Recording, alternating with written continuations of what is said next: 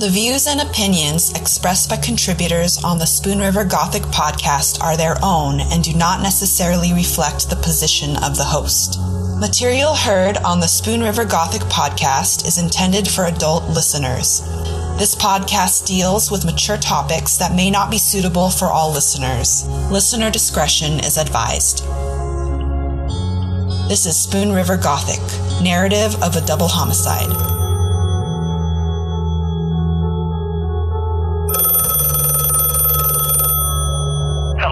No one is available to take your call. Please leave a message after the tone.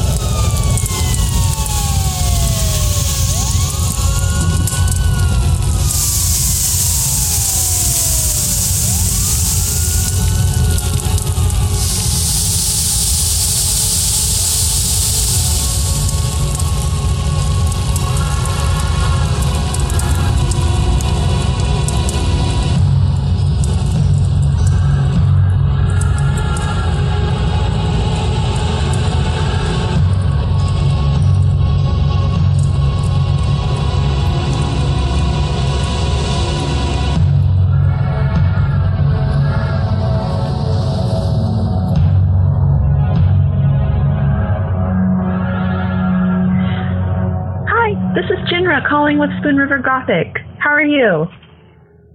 Oh, okay. That's great. Where are you currently living? Beacon. Okay. And how long have you, when you lived in Canton, how long were you there for? I was trying to think of the exact date because I moved to Canton when I was in kindergarten, and then I moved away in 1999. Okay. So I know you were super young at the time. What can you recall when all that happened in 1993? Well, it's not so much that, because, of course, when you're young, your parents aren't going to tell you. I just remember, well, first off, Jackie had posted online about your project, and, I was just kind of like, Terry Haynes, and then it said UPS, and I'm like, no way. And then I didn't finish reading everything, and of course about the little girl who also went to the same daycare as me. We probably were at the daycare at the same time, I believe, and of course she was much, much younger than me. It was just like, because I feel like that's, when you look back at Canton, especially during the time, I don't even know if it's still open, that's where everybody pretty much took their children, and it's just kind of chilling. Just, first things first, we moved to Canton, and, I used to live on Chestnut Street, and she rented, and then, looking back as an adult, thinking, like, when we moved to North 8th Street, that was the first house my mom actually got to own, and I know that's, like, such a big deal, like, a big step in people's lives that I still haven't, accomplished yet, and it really stinks that, she had finally, had her American dream, and yet, from what I remember, it wasn't always roses living next to the Hayneses. When I think of Terry Haynes and when that came back to me, I just think of I remember him singing in the garage. He was usually intoxicated. I remember one time I got this pair of high heels, and they probably were god-awful, 90s style. Yeah. Flopping around, and he's just like, don't wear those in the morning, and, I hate to say anything about kids, and I just want to say, I don't know why I'm telling you this, but something was amiss in the house. I will say, of course, it was Lori, Terry. I was closer to Adrian, and she was looking back. I was a kid, and she was very, had said stuff and did stuff. It was very hypersexual for me being so little. Hope you don't judge me by saying this. I still don't like mayonnaise to this day because I remember her saying it was made from semen. Oh, no judgment. Mayonnaise sucks. Well, but when you think of when she told me that it came from semen. Yeah. We would play Barbie dolls, and the Barbie dolls always had to reproduce, and showed me her parents' collection of sex toys. Like, I was older than her. I was in elementary. What? Wow. Yeah. I'm sorry. Yeah. This is Terry. I went to go bug one day. The garage was open, the patio door, the garage door. There was a screen door and an actual door. Went to go bug, and someone was naked serving the dinner, and I remember ducking down really quick, being like, "Oh shit! I hope they didn't see me," and me quietly trying to finagle out the garage. Now, he had used our family car. I remember picking up a prostitute, and my parents worked for Department of Corrections, and I just remember, like, my mom had said something about him, cheating on with someone from the Elks. And then I read your thing, talked about her working at the Elks and how, I thought, I never knew that Lori and him weren't apart, because, like, in the article, he said that Lori was with, a boyfriend, but I never really knew Lori to be apart that long, and, that, I heard that, I would hear yelling and things and fight. Mm. But yeah, I feel like everyone, I didn't know this woman or anything about her, the one that was murdered. Everyone, like, acts like she's this, like, harlot, and yet, look at Terry, he used my family's car to pick up a prostitute and wasn't even, him and Lori were supposed to be working it out, or not even, whatever, and was, with her. So Mm-hmm. So I just knew things weren't that great. I looking back, I feel bad, because, again, like, when you're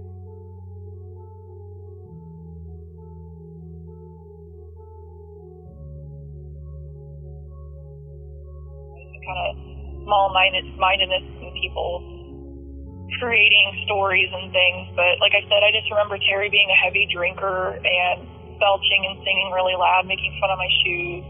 The daughter being hypersexual and things that she told me and, like, showed me and things. And that whole street, I feel like, was cursed, because right across from the Hayneses, he was such a little boy, and I used to play with his sister, and his name was Corey, and I'm trying to remember his last name. I know the mom remarried to a man named Dave Duquan or something, and anyway, Corey's no longer alive either. He had committed suicide, I believe, years ago, but it was just like the unhappy street. I always say, like, 8th Street was just full of unhappiness for people. So, it definitely causes a row when someone borrows your family car to pick up a prostitute. Right. Did that lend itself to, if you were to describe your childhood, is that street something that really sticks out to you? We just did neighborly things. All of us had a bike. All of us had super soakers, roller skates. I feel like it was pretty, common, 90s lifestyle. And like I said, I went to the same daycare that the little girl that was murdered also went to, and that kind of chilled me. And everybody, one thing I remember from Canton that I used to love Gabby Days. They quit doing that, but other towns do it, where traditionally people set their junk out that they didn't want, and it was like a holiday. We'd all go around and look at other people's junk, and I guess something about, the city said something about people were picking up dirty mattresses and bed bugs, so they put a squash to that, but it was disappointing. What was the name of this event? Gabby Days. Gabby. It stood for Garage, Attic, Backyard, Basement. Oh my gosh! Wow. Okay. Yeah. So, like, that was a big deal up until recently. Like, everybody went. My parents, I felt like, they had their American dream in the house, but even for fun, because it even kind of kick-started. I remember finding my first vintage dress on a curb over by, not far from the Y, and I still have it. Finding that dress when I was, like, just a kid, and I kept it all these years, and, and everyone looks at Lakeland was still a really cool thing, and, until people pretty much poached the catfishes, and now they're just pretty much overran with carp, but, and Skateland was, as a kid, you'd go, and for so little money, you get in, you get your skates, you'd get your slushies and your pickles and pogs, and it was just like the thing to do, you know, in Canton.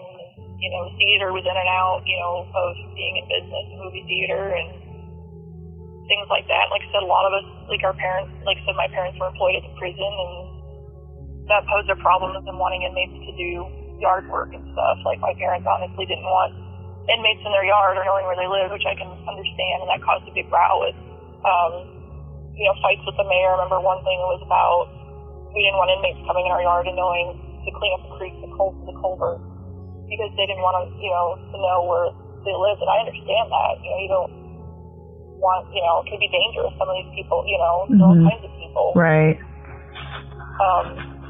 You know, like from, like I said, they'd have some high-profile inmates from Starbuck killer to Jeffrey Dahmer's lover, you know, was in the prison, you know, like high-profile, but,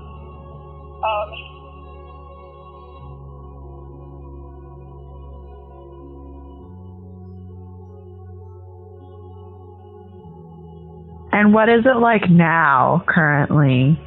I'll still go and take my kids to Lakeland Park because it truly is a beauty. You know, Big Creek Park is a must-see in the fall. All the leaves change colors. It's one of my favorites. You know, I would still go to Gateland. You know, I love the shape of the retro lights. And of course, the most memorable thing, which I feel like transformed who I am as a person, is of course, the Spoon River Drive. I had been going to the Spoon River Drive since we had moved to Canton, like even in the kindergarten. I remember my birthday would always be the same week as the first week, and I'd always get like cash, and then I would always just love going to, you know, London Mills and buying stuff, you know, like stuff for my dolls or just. And to this day, I go instinctively. I've actually set up at London or on the Spoon River Drive. And of course, Canton has the Spoon River Drive, so I said. It kind of made me predestined to love antiques and sell antiques, and that's always a really big thing and an important part of the Fulton County culture. And just, you know, I live for the drive. It's a huge part of that culture. And you know, the Spoon River Anthology, even though it was in Lewistown, we had to read it in grade school. Like, and you know, it was just like one of those things everybody did, and we all knew about Edgar Lee Masters. And the funny things about, you know, even like you talked about some woman sleeping on someone's unholy pillow, you know, indicating about adultery and just the giggles about it. You know, it's this book you can read. It's about, it doesn't say who it is, but it's about the actual graves in the cemetery in Lewiston. Oh, I see. Yeah, so it's the Spoon River Anthology, and like it was a big deal as kids. We read it. We had a swear dance. I appreciate that in Canton, everybody, male or female, had to take like a home ec course where we all had to bake a pizza, we made cookies, we sewed our own pajama pants and a pillow, which as a person with an education degree, I wish that they would go back to, like, kind of going back to the basics so that people know how to at least do the most basic things. Right. I was thinking those are all life skills right there. Right. Yes, and you know, you have to experience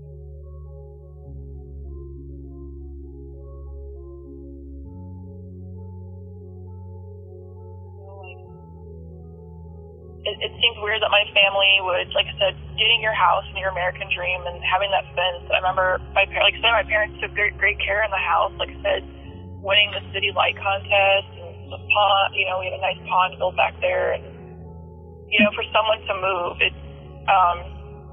fights with Terry, you know, and the Haynes family. Right. Because like I said, it was nice that we lived on a dead-end street, and it sucked that we lived near the, you know, you could smell the hogs and stuff. But being on a dead-end street when you're a kid is good because you can play kick the can and ride your bike around. And, you know, it was a special treat to ride from 8th Street, which isn't too far, to McDonald's with supervision with, you know, the older kids and things like that. And like I said, because Fulton County is so agrarian, I remember every year they would usually have chickens in incubators, you know, and they would dye their feathers. And it was like a yearly thing, like livestock. This girl named Billy Kirtle, she was from Canton. I remember she'd bring in her Potbelly pig. And another big thing is the Canton Friendship Festival. Like, it's not what it used to be. I remember they used to actually grease the pig, and people would, you know, try to catch the pig. Is one of the events that took place at the festival back in the day. I remember that, and I just remember everybody I remember being in the parade. I was in Campfire, so everybody went to the carnival, bracelet night, and I just remember thinking Canton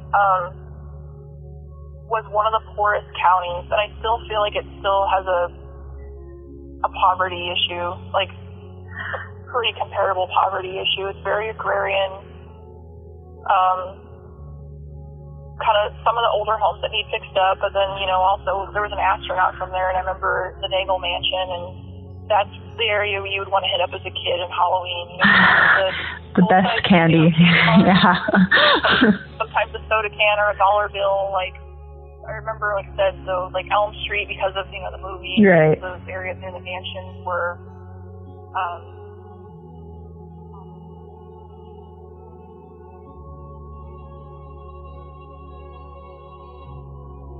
I just feel like Canton, there's a big poverty because like you have to drive pretty much to Galesburg or Pekin or Peoria, and then everybody calls it the Redneck 500. Was it 29 or 9?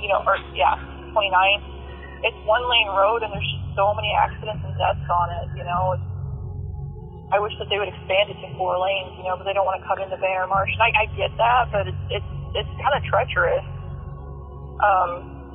People there, I feel like you really have to commute for work, and then right. they had that explosion too, that things weren't quite right, but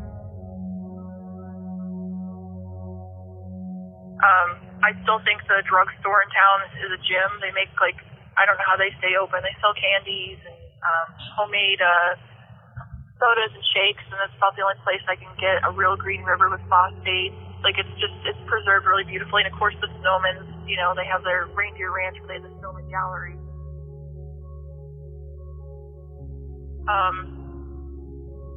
But yeah, I just think Canton, I feel bad for saying this. Like, my best friend's mom would work at the health department, and people, even back in the day would call for money, and they're like, well, this is the health department. We don't, give out money. I remember it being very impoverished. I feel like the town, and I still don't feel like it's doing much better. They still have an old school Walmart that's pretty small, and, they have the Farm King, and, just not so many businesses. Like, I remember they even had like a wannabe Marshalls that was called like Label Savers. It didn't even stay. They have like the very, very basics. At least they have, like the Kroger and the Aldi's and stuff like that. But I feel like it's a town rich in history, and it has outstanding parks. But like I said, I feel like Canton's a big deal out there. Is being a farmer or being a hunter. I remember that was another thing too as a kid. Is, it was hunting season because most of the boys in class would be gone. Oh, wow. Yeah, it was deer season, all the boys would pretty much be gone. It was, hunting. Canton's very big on football. They do really, and I think that's good too, that the whole town really celebrated them no matter how well they or bad they did. Like, I just remember the parade and everybody being really behind the football team and purple and gold ribbons everywhere and windows painted up, and just a lot of hometown pride.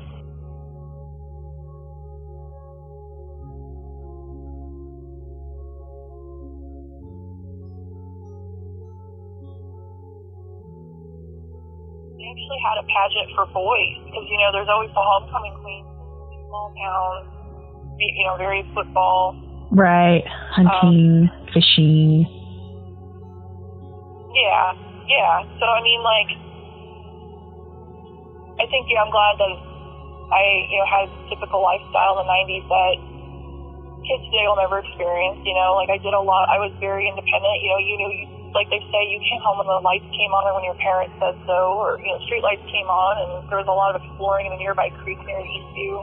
The kids would ride air bikes down there and catch frogs, and, or go, it was a big deal to ride your bike to McDonald's, or, but we still played kid games like Kick the Can and enjoyed fireworks, and everyone got a Super Soaker, so we all had to have one. My mom would, it was kind of like playing Keep Up with the Joneses, but not there, Big thing too is softball there. The Park District, the softball for girls, and the whole town is very athletically based. But, of course they don't have like hockey or anything, but it's baseball and football, Well, they also got that Mel Sport on the square that's been open for the big thing I remember it had too is girls and boys could have a Letterman's jacket and your name would be cursively sewn on, and I had a Letterman's jacket because I was in basketball and in softball. I was not very good, they always hoped that I would, with my height, my talent would grow, but it never really did. I think I hit a grand slam one time, and I felt like it was everything, but anyway, Mel's is still there, and you can still get, embroidered stuff, and it's still, because, it just, with the uniforms, I mean, that tells you something. If not, a lot will stay open in that town, but that, Mel's is still open all these years because of all the sporting goods and things, especially when you have bigger box stores that people can go to, even though it's not in town, like they can't go to, like, the Dunhams or Dick's or wherever, that a little mom and pop top shop can stay open, especially through a pandemic and everything. So,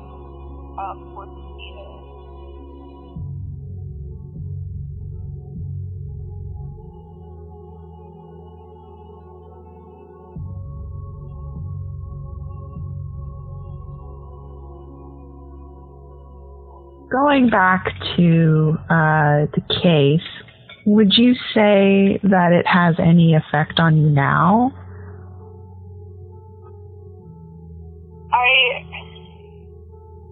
I was just a kid, but it really chills it just, like, when I can feel it in my veins, it just really chills me to think, to know that, first off, I probably knew the little girl, and being a mom myself, that I can't imagine, because, like, I've, dated before, and I can't imagine, or, even have an OP against somebody right now, too, that someone would murder not only me, but my child. Like, I don't understand how someone can murder an innocent child. Whether, they were jealous that she was with somebody or not, or I don't think everyone knows the whole truth about it, and there's a lot of assumptions, but, being a single mom, and even when my son was little, it could have very well happened to me or any woman, but no, I probably saw that little girl or interacted with her, because I think a lot of the times we ate together as a unit, and the daycare was small, or just, with the whole, like, Terry thing and how unfaithful he was, not only in the physical abuse to Lori, and then, like, using our family vehicle to pick up a prostitute, part of it's, like, I hate the double standards that, she was a hoe, but he was a man,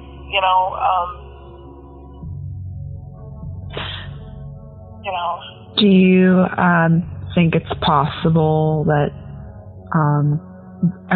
well, first of all, do you have suspicions about Terry committing this crime? Not at this time, because like I said, I was so little and it's hard for me to piece things together, but if he was violent to one woman, who's to say that he couldn't have been violent to another one? Right. A leopard always shows, or a tiger, or whatever, it shows a spot, but I don't know to an extent. If he didn't kill her, who's to say he never hurt her? Right. If he hurt if he hurt Lori, and that's the mother of his children, Right. Well, I just remember he was just a heavy drinker and could be insensitive to me, as a little kid.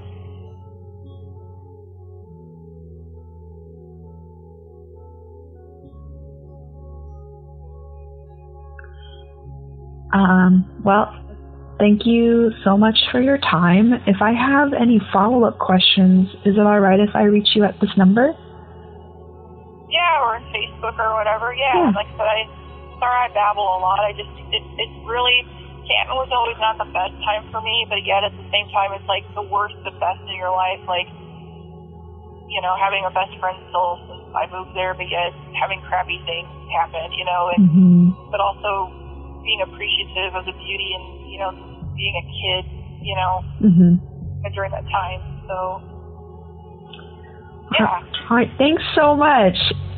It was great talking to you. Yeah, thank you. Hopefully it wasn't too much of a waste of your time. No, it wasn't. It was very helpful. Thank you so much. Have a great rest of your day. Oh, you too, ma'am. Bye-bye.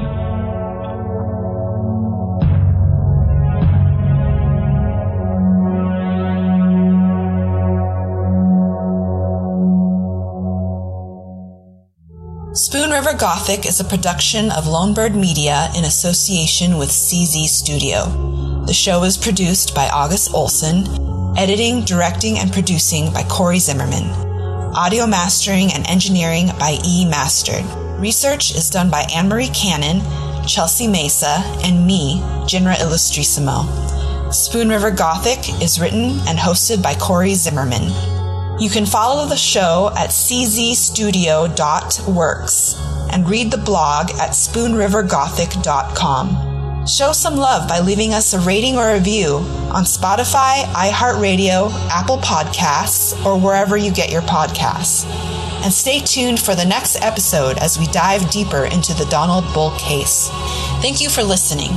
This is Spoon River Gothic, narrative of a double homicide.